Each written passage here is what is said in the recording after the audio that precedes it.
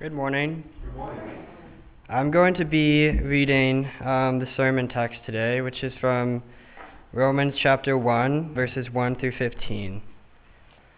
Paul, a servant of Christ Jesus, called to be an apostle, set apart for the gospel of God, which he promised beforehand through his prophets in the Holy Scriptures, concerning his Son, who was descended from David according to the flesh, and was declared to be the Son of God in power, according to the Spirit of holiness, by his resurrection from the dead, Jesus Christ our Lord, through whom we have received grace and apostleship to bring about the obedience of faith for the sake of his name among all the nations, including you who are called to belong to Jesus Christ.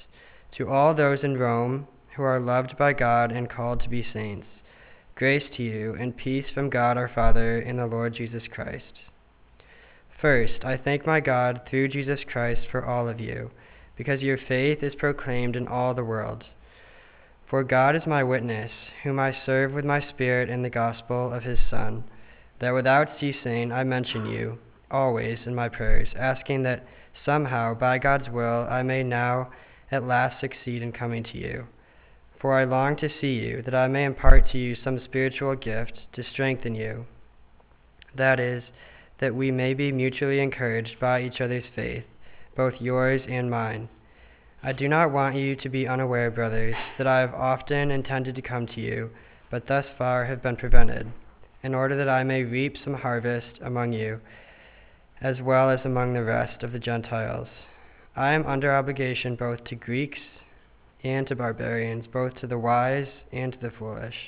So I am eager to preach the gospel to you also who are in Rome. This is the word of the Lord. Good morning. I count it a great privilege to be with you here today, and I love the little sign I'm seeing right now on the pulpit. Show them Jesus. That's why we're here, to lift up and magnify the name of Christ. I'm blessed to be here as your pastor, ministers to my congregation at Webster Bible Church. I was called there, as Matt mentioned, about 10 and a half years ago, about a year before the Lord called your pastor here. And we met actually very early on. I want to say it was at a high school basketball game at Lima Christian School. I'm pretty sure he came over and introduced himself to me at that point, and we've been friends ever since. And I'll tell you this, and I say this with all sincerity, that my love and respect for your pastor only grows deeper with time. He is truly a kindred spirit when it comes to the gospel ministry, and I thank God for him, and I'm sure that all of you do as well. He is truly a gifted and humble servant of God. That is a man of character, a man of the word, a man who cherishes his family and loves the people of God. And no congregation more than Grace Baptist Church. And so I count it a great privilege and honor to stand in this pulpit today. And it also doesn't hurt that he's a fellow alumnus of Southern Seminary.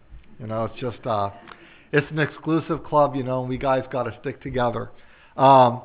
He has provided excellent leadership to the Reformation Society, has been mentioned a couple of times already. And this network of pastors and Christian leaders exists to encourage one another, equip one another, embolden one another to bring biblical reformation in the church. It's so easy for us, if we're not careful, to stray to the right or to the left from the truth of God's word. And we always want to do exactly what the God's word says in the power of his Holy Spirit. And this society is really a pastoral fraternity of sorts to help one another do that. So it's encouragement, accountability, there's a sense of camaraderie. And Pastor Dave has just provided excellent leadership to that society. I'm so thankful for the pulpit exchange that we can have today. And one of the reasons we do this is just as we've gotten to know one another as pastors and have heard so much about one another's congregations, it's an opportunity, as has already been mentioned, for you to hear a fresh voice, and we trust a faithful voice to the scriptures, to let you know that there are other pastors in this region who expound God's word faithfully, and we are brothers in Christ, striving together for the sake of the gospel. And it also gives pastors the opportunity to let them know that there are other faithful flocks out there in addition to our own, that we're all part of God's family. If we trust the Lord to save us by grace alone, through faith alone, in Christ alone, according to the authority of Scripture alone, to the glory of God alone.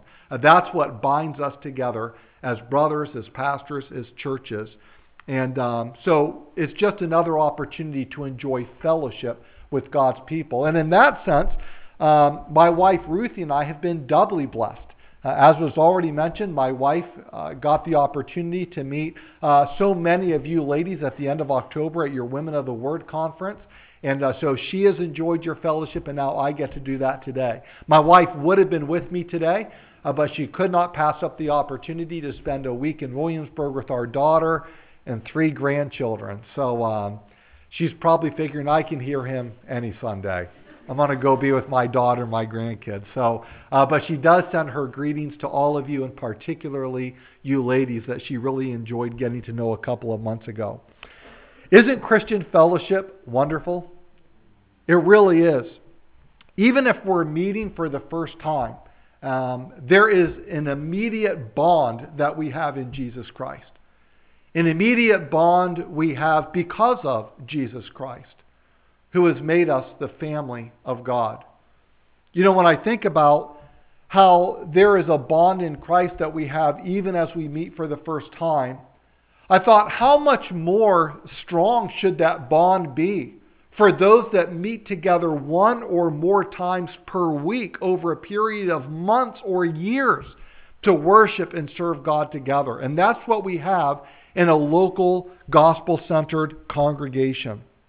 And that's the theme I want to focus on this morning, to encourage you as we begin this new year, this first Lord's Day of another year. Again, if you turn in your Bibles to the book of Romans, the passage that has already been read, let me just give you a quick little backdrop to the text. Romans was written by Paul near the end of his 3rd missionary journey, most likely from Corinth, around AD 57. Even though Paul had not yet made it to Rome, that's obvious in the letter, and even in the part that we read this morning, the gospel had already traveled there. A lot of times we're thinking that the gospel really spread primarily through Paul throughout the Roman Empire, but it's important for us to remember that there were what we might call lesser known names, or maybe even unknown names in the New Testament, where people were faithfully sharing the gospel with their neighbors.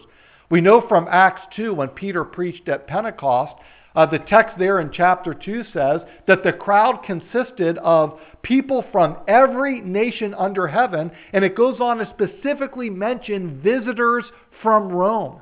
And so evidently, some of these people that had been there from Rome at Pentecost in Jerusalem on that day heard the words of life. They heard the good news about Jesus' death and resurrection and how we can have salvation through him, and they believed. And they went back to Rome, and they shared the gospel with their neighbors. They told them about the good news of Jesus Christ. And so before Paul ever got to Rome, there were people who already believed on account of God's grace working through the faithful witness of those who had come to believe at Pentecost. And a church had been established there. And we know from Paul's personal greetings at the end of the letter that he had already met some of these believers from the church at Rome, such as Aquila and Priscilla and some others. I think he mentions over 24 names in his closing. And he knew many of these people by name, even though he had not actually been to Rome to take part in their assembly. He met several of them in the course of his missionary travels. And I'll say more about that in a moment, how that came to be. But Paul was looking forward to seeing these people again and meeting the church as a whole for the first time once he was finally able to get to Rome. From the very start of the letter, you sense this strong bond between Paul and these believers, many of whom he had not actually met personally. The main text for this morning's sermon is verses 8 to 15, but I asked that Andrew begin at the beginning of the chapter because I wanted you to capture not only the flow of the text, but the fervor of Paul's spirit as he writes to this church that he is anxious to meet. Paul's words to them over 2,000 years ago are God's words to us today. God's word is living and active, and it is meant for our instruction and encouragement as his people today. So I'm going to have you look with me just one more time as a whole text, specifically our sermon text for today, Romans 1, 8 to 15. It's been read once, but let's look at the actual sermon text once again, verses 8 to 15. This is the word of the Lord through Paul. He says, "First, I thank my God through Jesus Christ for all of you, because your faith is proclaimed in all the world. For God is my witness, whom I serve with my spirit in the gospel of his Son, that without ceasing I mention you always in my prayers, asking that somehow, by God's will, I may now at last succeed in coming to you. For I long to see you, that I may impart to you some spiritual gift to strengthen you. That is, that we may be mutually encouraged by each other's faith, both yours and mine. I do not want you to be unaware, brothers, that I have often intended to come to you, but thus far have been prevented, in order that I may reap some harvest among you as well as among the rest of the Gentiles. I am under obligation both to Greeks and to barbarians, both to the wise and to the foolish. So I am eager to preach the gospel to you also who are in Rome." Let's pray. Lord, we thank you for your precious word. We ask that it would run swiftly this morning from our ears to our heart, and then from our heart to our mouths, our hands, and our feet. Grow us in our love for you and for one another. We pray in Jesus' name. Amen. You saw at the beginning of this chapter, this letter, that Paul introduces himself as what? As a servant of Christ Jesus. One who has been called by God, set apart for the gospel. And then later on, he refers to the recipients, those believers receiving his letters, as those who are also, and I quote, loved by God and called to be saints. This is their gospel identity. They have been called by God. They are loved by God. They are his people. And it's important for us to remember today that God has called every believer to serve his Son, Jesus Christ. We are all servants of Christ. This is their gospel identity. Paul refers repeatedly in the first 7 verses to their calling.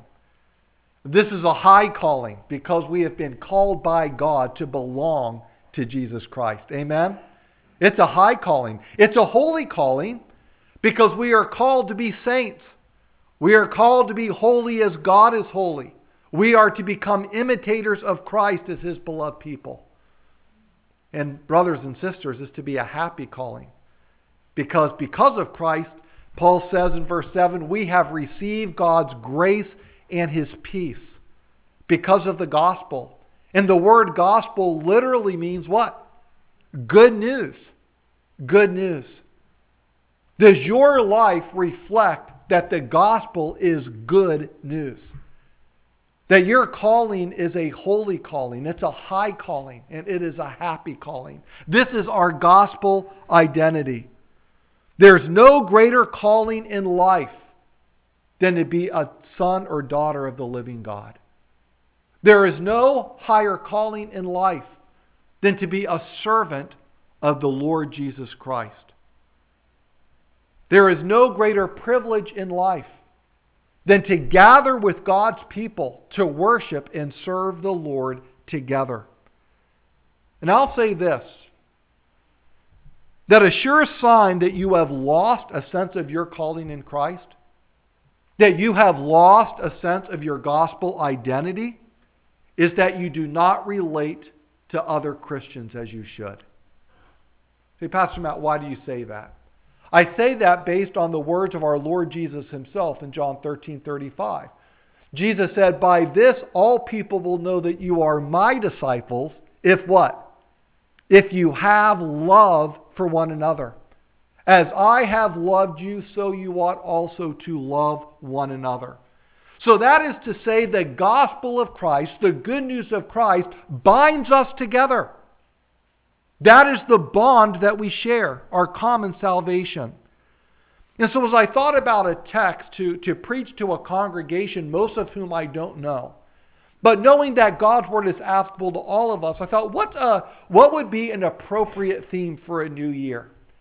And I would say, as the Church of Jesus Christ, a new year is a great opportunity for renewing relationships. Renewing relationships in the family of God. I think that would be especially appropriate for this year.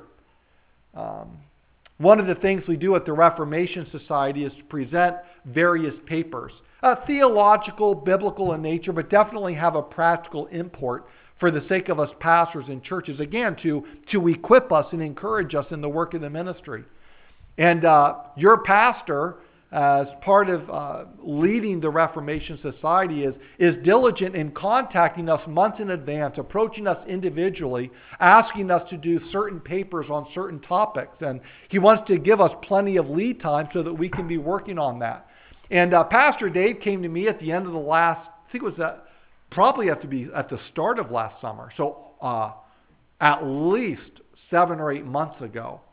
And he said, "Matt, next year in March, would you be willing to present a paper that I would like to be titled COVID-19 and the Church, a Retrospective?" And I thought, retrospective. We are nowhere near this thing being retro, are we? It's going to be a great opening line to my presentation. Maybe a perspective, but I don't know about a retrospective. This crisis continues to impact every part of our lives, including our church life. My guess is that you, like Webster Bible Church and so many others, what was it, about 1.5 years ago, shut down for a number of weeks. I think we were shut down from public services for 14 weeks. And when we were open about a week later than any other church in our area. But then after that shutdown, where there was not those assemblies for worship week to week, then everyone began to come back. The church doors were reopened for public worship. And I don't know what the status is with Grace Baptist Church, but I know that across America in general, the general statistics are that 1/3 of the people who attended relatively faithful before COVID have not yet returned to church. 1/3 of all churchgoers have not returned to date. Those who have returned hold different views on masks, vaccinations. I'm sure you all agree. Our church, we have a few disagreements here and there. Plenty of room for disagreement on everything COVID connected. And then you add to that other polarizing issues like politics, racial tension, social justice, and the like. And you've got a recipe for friction in the church. You've got a recipe for possibly fracturing the church. But in Romans 1, God shows us a better way. In Romans 1, we see a path to renewal. In Romans 1, specifically verses 8 to 15, Paul shares 4 things about himself in relation to his fellow believers that show us a right perspective and a positive approach to building up the body of Christ. I like to think of these as 4 statements that fuel gospel-centered relationships. If you're taking notes, that's essentially what the heading over these statements are. 4 statements that fuel gospel-centered relationships. Paul says essentially four things in this text about himself in relation to other believers. And for the sake of a simple outline that I hope is easy to remember, I've condensed these statements for the outline. But we'll look at the full scope of Paul's remarks as we explore the text together. And the first statement that Paul makes that fuels gospel-centered relationships is this: I thank my God for you. I thank my God for you. The full statement appears in verse 8 of Romans 1. Paul says, first, I thank my God through Jesus Christ for all of you, because your faith is proclaimed in all the world. Notice that Paul refers to God as my God. Paul has a personal relationship with his Creator, the sovereign God. God is not some distant deity to Paul. God is his Father in heaven. And Paul's language of intimacy reflects that. He is my God. I think of David's prayer in Psalm 18, where he said, I love you, O Lord. You are my strength, my rock, my fortress, my Savior. Is he yours? The reason that Paul could refer to God as my God is found in the very next phrase: through Jesus Christ. First, I thank my God through Jesus Christ. Jesus Christ was Paul's connection to God the Father. Jesus said in John 14:6, I am the way, the truth, and the life. No one comes to the Father except through me. See, sin creates a barrier between us and God. Sin separates us from a holy God because God cannot look upon sin. But Jesus Christ broke down that barrier through his death and resurrection for sinners. Paul would later say in Romans chapter 5, verse 1, therefore, being justified by faith, we have peace with God through our Lord Jesus Christ.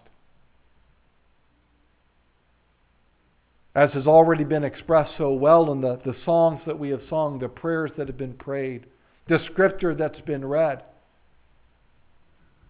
we have all sinned against a holy God. And God is just and he is right to condemn us for our sins and to cast us away from his holy presence for all eternity.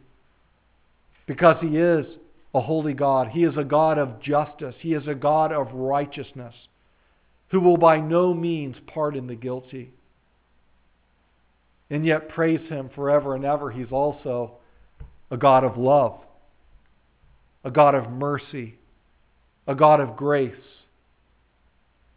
And out of his great love for sinners, God sent his one and only Son, the God-man, to live the perfect life in our place. A life of obedience that we should have lived, but we have not lived. For all of us have sinned and fall short of the glory of God. And yet, though Jesus lived a perfect life of obedience to God the Father, he died the death of a criminal. Why? Because he died in our place. Jesus Christ became a curse for us. By the way, I'm especially mindful of this during the Christmas season. Many of us have seen nativity scenes throughout our communities, even maybe in front of churches that don't preach the true gospel of Jesus Christ. And years ago, when I was but a little boy, my dad wrote a little rhyme to remind us of the importance of Jesus' birth. And since we're so close to Christmas just being passed, I want to share it with you quickly, even though I didn't have it here in my notes. Even as we sang that opening hymn, Good Christian Men Rejoice. Here's what my dad wrote. He said, amidst all the tinsel and trappings, the holiday glitter and gloss, God help us to see past the wrappings, remembering Christ and the cross. While many grow tearful and tender when scenes of the stable they see, to little Lord Jesus they'll render their thanks, but not the Christ of the tree. Now marvel we must at the manger, the babe in the Bethlehem birth. But oh, let us stay not a stranger to why Jesus entered this earth. For Christ in the cradle could never have saved us from infinite loss. But praise him forever and ever. He's also the Christ of the cross. Amen? Christ died the death that we deserve to die, to take on the punishment for our sin. And 3 days later, he arose from the grave just as he said he would. He said, no man takes my life from me. I lay it down of my own accord as the Father has commissioned me. I have power to lay it down. I have the power to take it up. This charge I have received from my Father. And Jesus proved that power and authority when he rose from the grave 3 days after his death, proving that he had conquered death. He had conquered sin. He had conquered Satan for all who would believe in him. And God the Father joyfully accepted the sacrifice of his Son. That's why he sent his Son to become a sacrifice for us. And now the good news of the gospel is that though we are sinners who deserve eternal damnation, God will save every single person who comes to him in faith, trusting in Jesus Christ, his Son alone, for salvation. No matter how great our sins are against God, and they are great, his mercy is more. His grace is greater. And the Bible promises us that whoever calls on the name of the Lord will be saved. And I just urge you today, if you have never put your trust in the Lord Jesus Christ alone for salvation, do today. Do it today. Today can be the day of your salvation if you will but believe. Because God's grace comes to us through Christ, our gratitude goes to God through Christ. And that's why the author of Hebrews says, through him then, through Christ, let us offer a sacrifice of praise to God. That is the fruit of lips that acknowledge his name. And according to Scripture, our sacrifice of praise includes thanking God for our fellow believers. That's why Paul says in verse 8, first, I thank my God through Jesus Christ for all of you. No exceptions. All of you. In fact, if you were to read Paul's letters to the various churches throughout the New Testament, you will see that Paul gives thanks to God for multiple reasons for all of them. There's one exception. That is, you don't really find thanking God for his fellow believers at the beginning of the book of Galatians. And the reason there is obvious. Paul says, I was shocked to find that you are turning away so quickly from the gospel that was preached to you. Paul had nothing to commend them in that, and the situation was so urgent, he had to get right to the task at hand and bring them back to the truth of the gospel.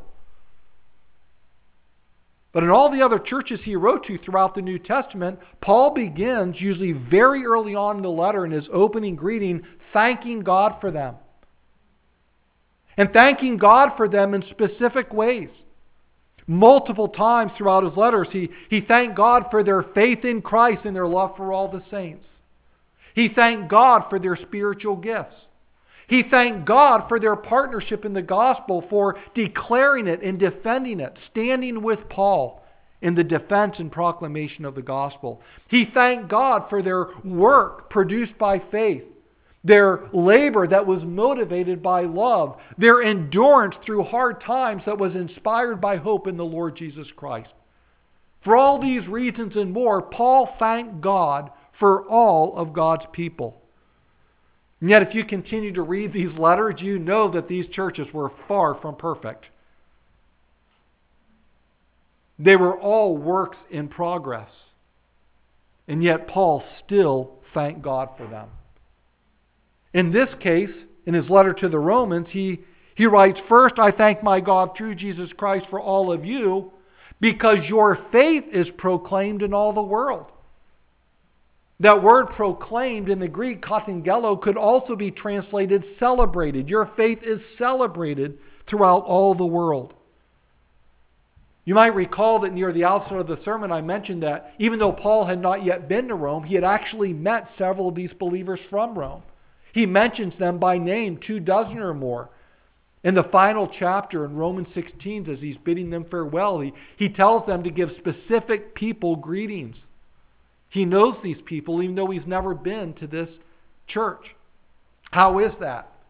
Well, we know from Acts 18, verse 2, as well as extra biblical documents, that in AD 49, Emperor Claudius kicked the Jews out of Rome. And so they were scattered throughout the Roman Empire. One of the couples of the Jews that were scattered were Aquila and Priscilla, whom Paul actually met in Corinth. They were part of this church. Their name appears in the final chapter. Paul extends them greetings by name. But there were other Jewish Christians scattered as well during this time. And as they filtered throughout the Roman Empire, Paul encountered some of them as he preached the gospel, as he planted various churches. As they met Paul and these other believers, they celebrated their faith in Christ, that though they were kicked out of Rome, they remained committed to Jesus Christ. Some of these might have actually gotten saved through Paul's ministry and then ended up living in Rome or going back to Rome and joining the church there. Well, in AD 54, 5 years after issuing the edict, Emperor Claudius died and Jews began migrating back to Rome.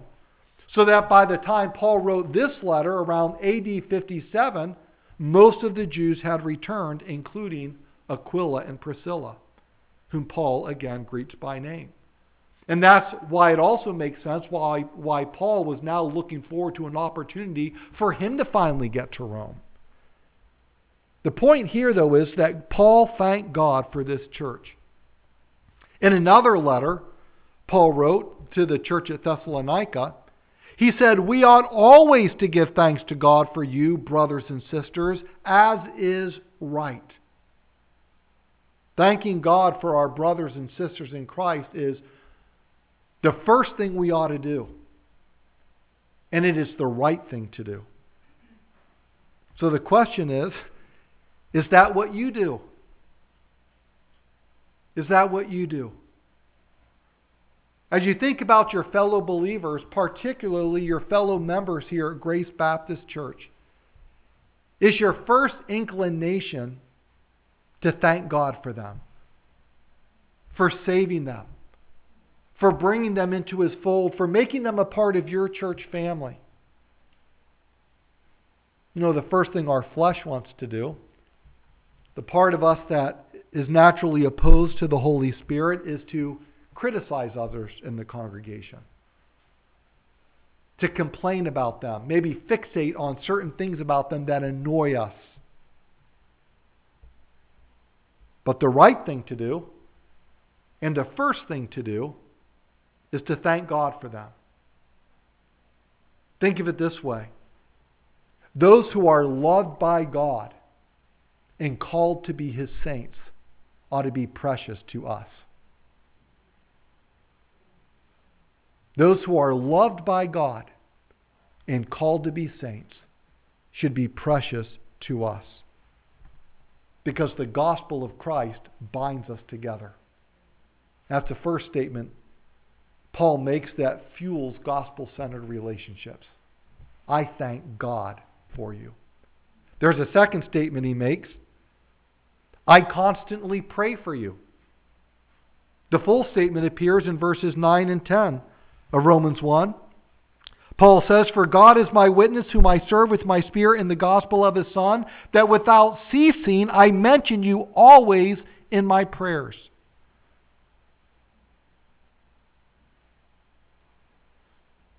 Paul says, I serve God with my spirit and the gospel of his Son. In other words, Paul's heart was in this.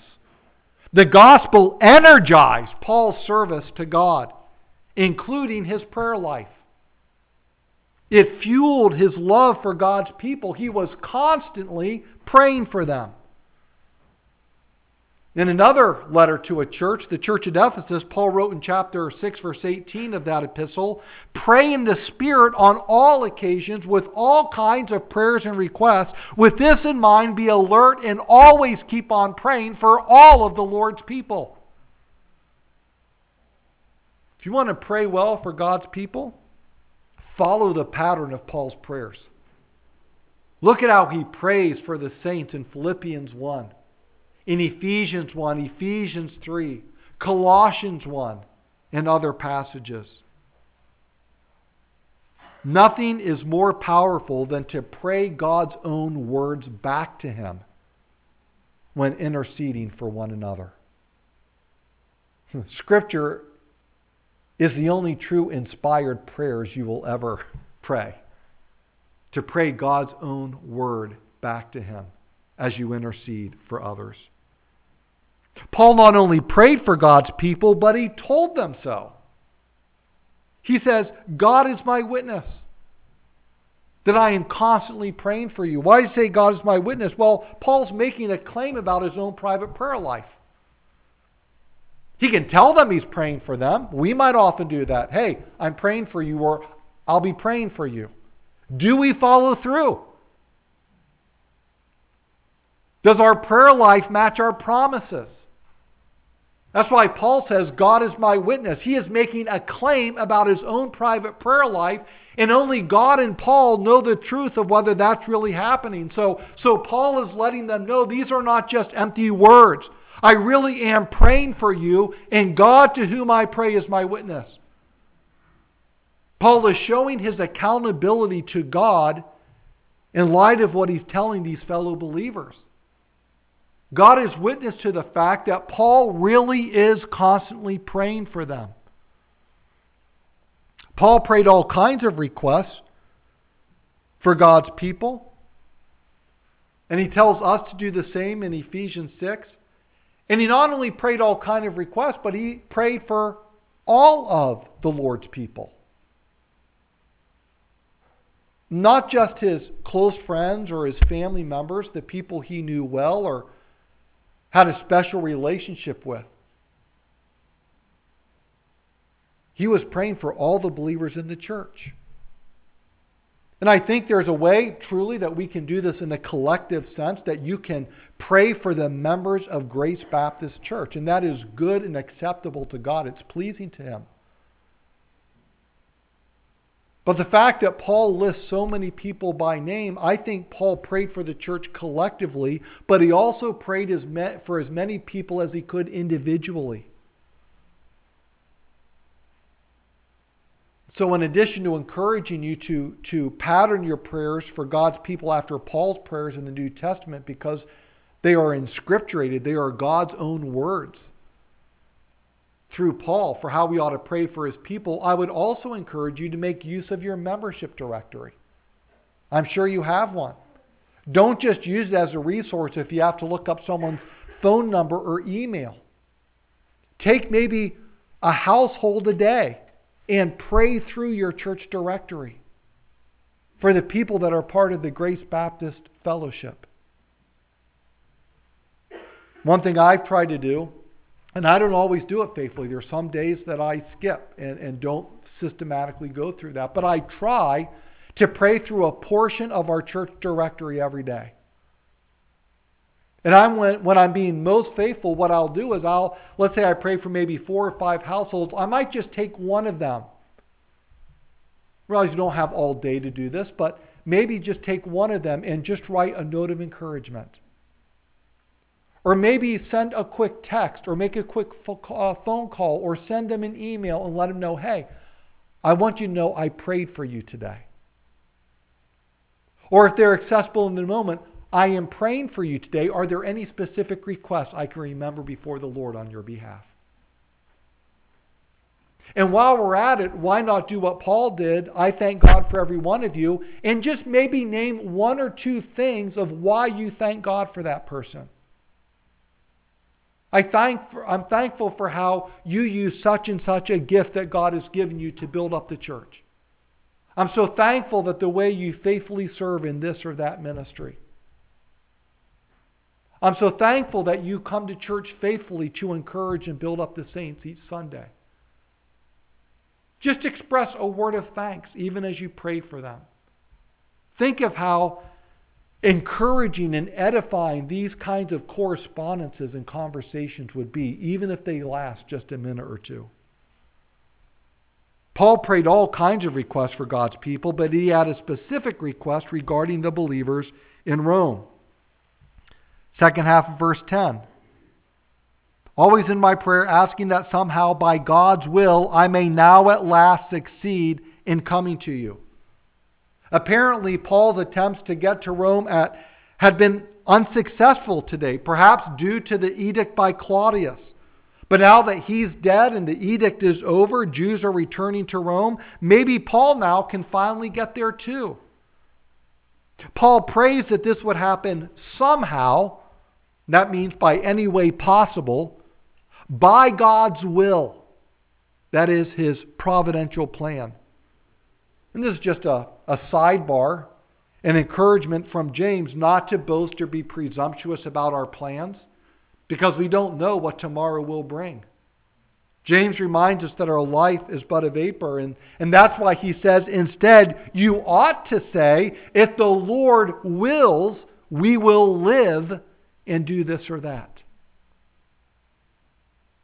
And that's what Paul does here. He prays, Lord, if you are willing, make a way. You know, it's a good habit to follow up our stated plans with two words, God willing, or Lord willing. And even if we don't say it aloud, I don't think we have to say it aloud every time. But if we don't say it aloud, we ought to always be saying it in our hearts to remind ourselves that our lives are in the Lord's hands. And we commit all of our plans to Him, even as Paul did. And Paul's prayer reflected the desire of his heart, a craving that should characterize every Christian. So he says, I not only thank God for you, and I constantly pray for you, but the third statement revealed through the prayer is, I long to see you. I long to see you. In verse 11, he expresses his motivation behind the prayer to come to them. For I long to see you, that I may impart to you some spiritual gift to strengthen you. That word long, when he says, I long to see you, is the Greek word epipatheo. It's the same word that appears in 1 Peter 2, verse 2, which says, as newborn babes long for or crave the pure milk of the word, that you may grow with respect to your salvation. It's the same word used in 2 Corinthians 5:2, where Paul says, in this tent, in this earthly body, we groan, longing, epipatheo, to put on our heavenly dwelling, our glorified body. So here's the idea, that just as Christians are to crave God's word, just as we long to be with the Lord and receive those glorified bodies, so we ought to crave fellowship with God's people. Is that kind of intensity in your life? Do you crave Christian fellowship with that kind of zeal? Paul told the believers in Rome, I long to see you, that I may impart to you some spiritual gift to strengthen you. Paul wanted to see God's people in order to strengthen God's people spiritually. The Bible says that the Holy Spirit has blessed every single believer with at least one spiritual gift for the building up of the body of Christ. Paul will go on to list many of these gifts in chapter 12 of Romans. He lists them in chapter 12 of 1 Corinthians. He lists more of them in Ephesians chapter 4. The Apostle Peter, writing in 1 Peter chapter 4, verses 10 and 11, says this: each of you, catch that, each of you should use whatever gift you have received to serve others as faithful stewards of God's grace in its various forms. If anyone speaks, they should do so as one who speaks the very words of God. If anyone serves, they should do so with the strength that God provides, so that in all things God may be praised through Jesus Christ. To him be the glory and the power forever and ever. Amen. Paul longed to be with the church so that he might be a blessing to the church. At the same time, he didn't want to give the impression that he was God's gift to the church.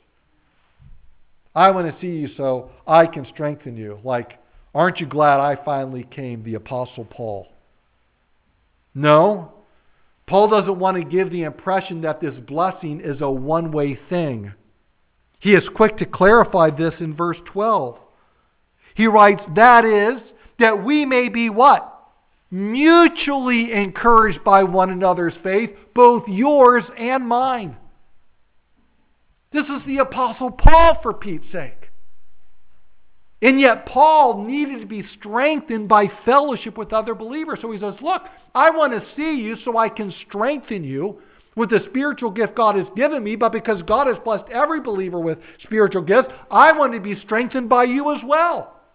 Your faith encourages me in my ministry, in my walk with Christ. It's important to remember that Christian encouragement flows in both directions.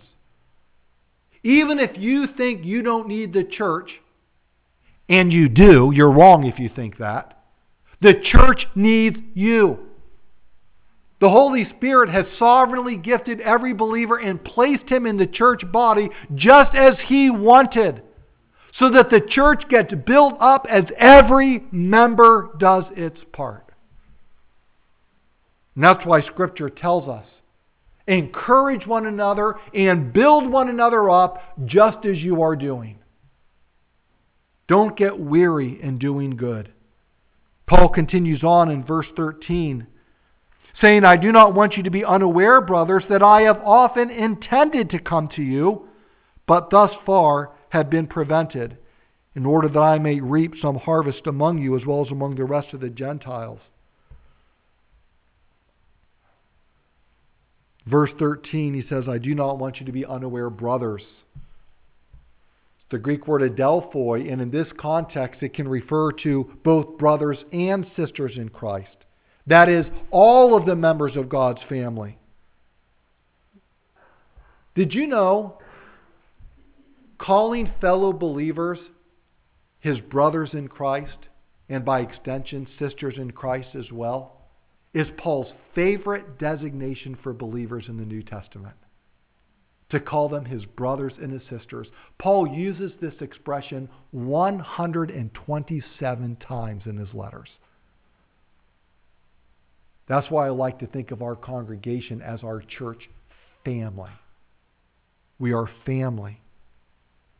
With this kinship kind of language, one commentator notes that Paul both assumes and promotes the relationship between himself and his readers as one between equal siblings who share a sense of affection, mutual responsibility, and solidarity. End quote. Because the gospel of Christ binds us together. Paul wants his brothers and sisters to know that he intended to come to them. That word intended is protithemi. It means to determine, to plan beforehand. This is very instructive for us because it shows that Paul not only prayed to be with the church, he planned to be with the church. He was very intentional about making that happen. He was determined to do it. So that unless he was providentially hindered by God, he was going to gather with his fellow believers. The problem heretofore had not been a lack of desire or effort or intentionality on Paul's part. It was a lack of opportunity. Is this the case with you? I'm glad you came out this morning. Not the best morning to be out weather-wise. But there's a reason that Scripture exhorts us as believers not to forsake the assembling of ourselves together. And understand what that means.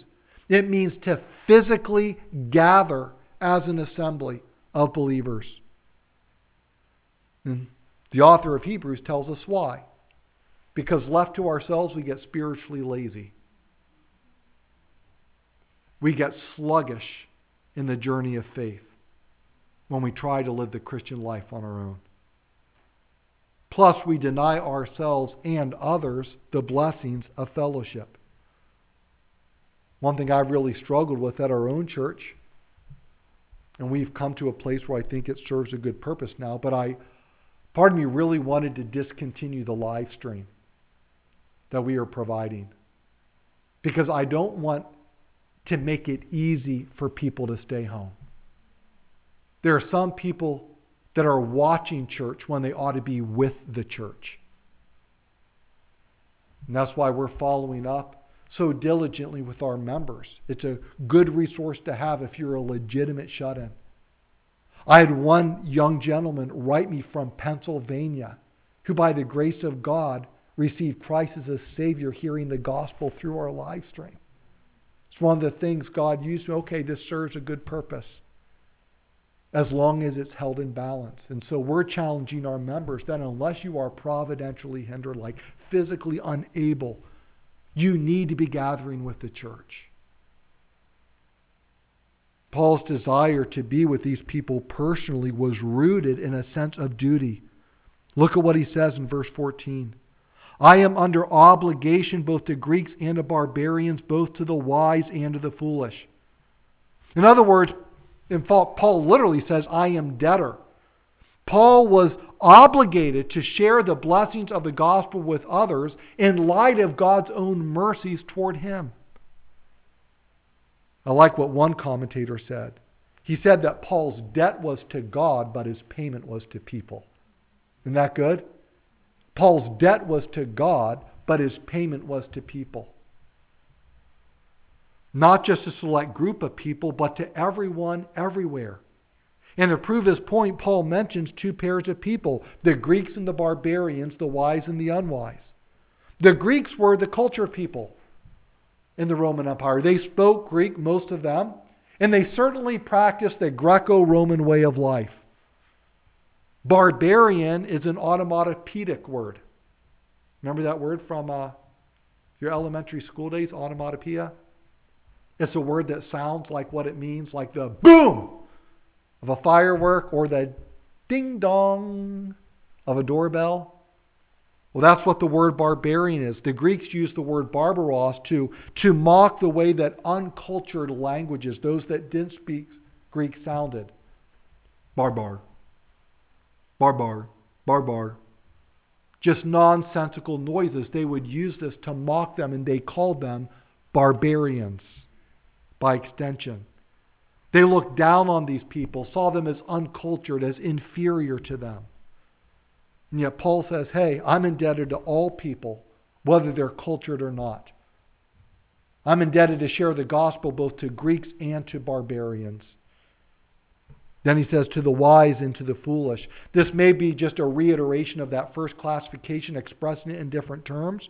Or Paul may be referring to people who, regardless of their culture, pride themselves on their intellect versus others who don't.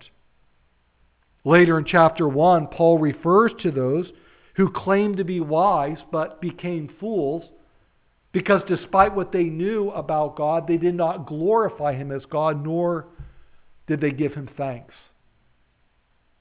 These people needed to hear the gospel. Paul says as a result of their foolishness, their minds became dark and confused.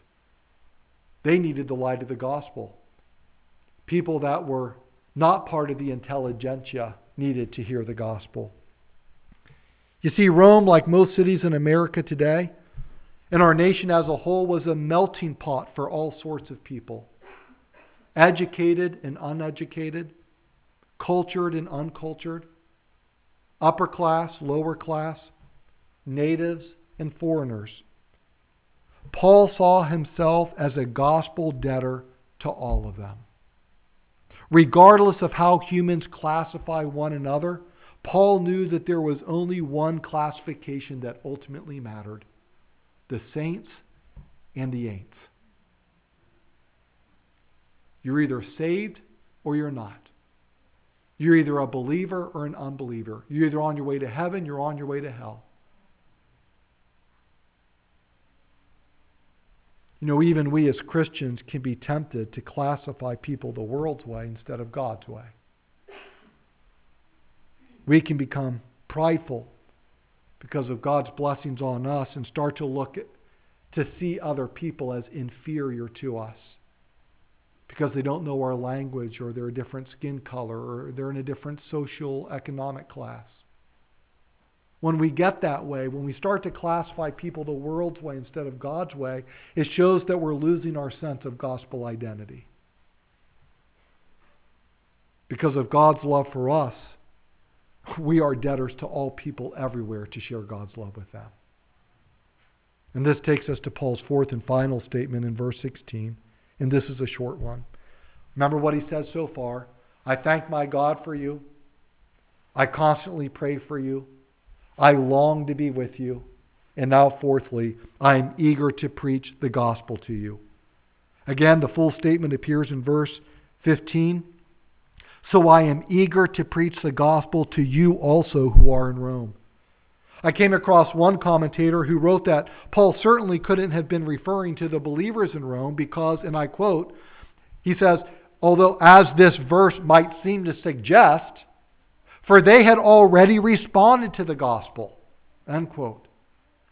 But I think that is exactly who Paul is referring to. He is writing to the church.